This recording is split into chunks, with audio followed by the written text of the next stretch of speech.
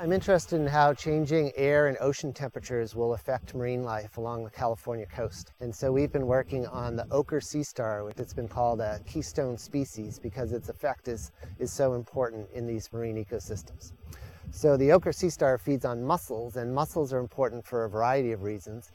Mussels are the dominant competitors for space on rocky shores, and mussels form beds that provide habitat for a variety of different species. What we found is that the sea stars are actually really sensitive to small changes in temperature. So if the sea stars experience these moderately warm low tides, they get really stressed out and they consume fewer mussels and end up growing a lot less. So here you can see a sea star that's feeding on a clump of mussels, and in particular this one that it's holding is the one that it's eating right now.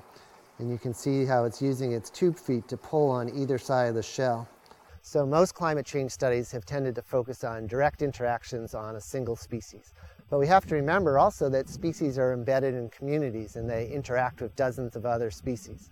Here at the Bodega Marine Lab, we were interested in how warming air temperatures might affect these sea stars. And so in these laboratory experiments, we hold the sea stars in tanks under simulated tidal schedules.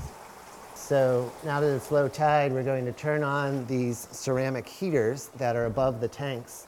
And by raising or lowering these ceramic heaters, we change the distance between the heaters and the sea stars, and therefore we change their body temperatures. So our results suggest that if during the summertime there are more warm events, which is what's predicted by climate models to occur along the California coast, then this could have a really big effect on these marine ecosystems. So through its effects on these mussels, this sea star can play a keystone role because it can change the way the whole rock ecosystem looks and how it functions through its predation on these mussels. And because the mussels are such an important part of this community, it could actually change the composition of these rocky shore communities.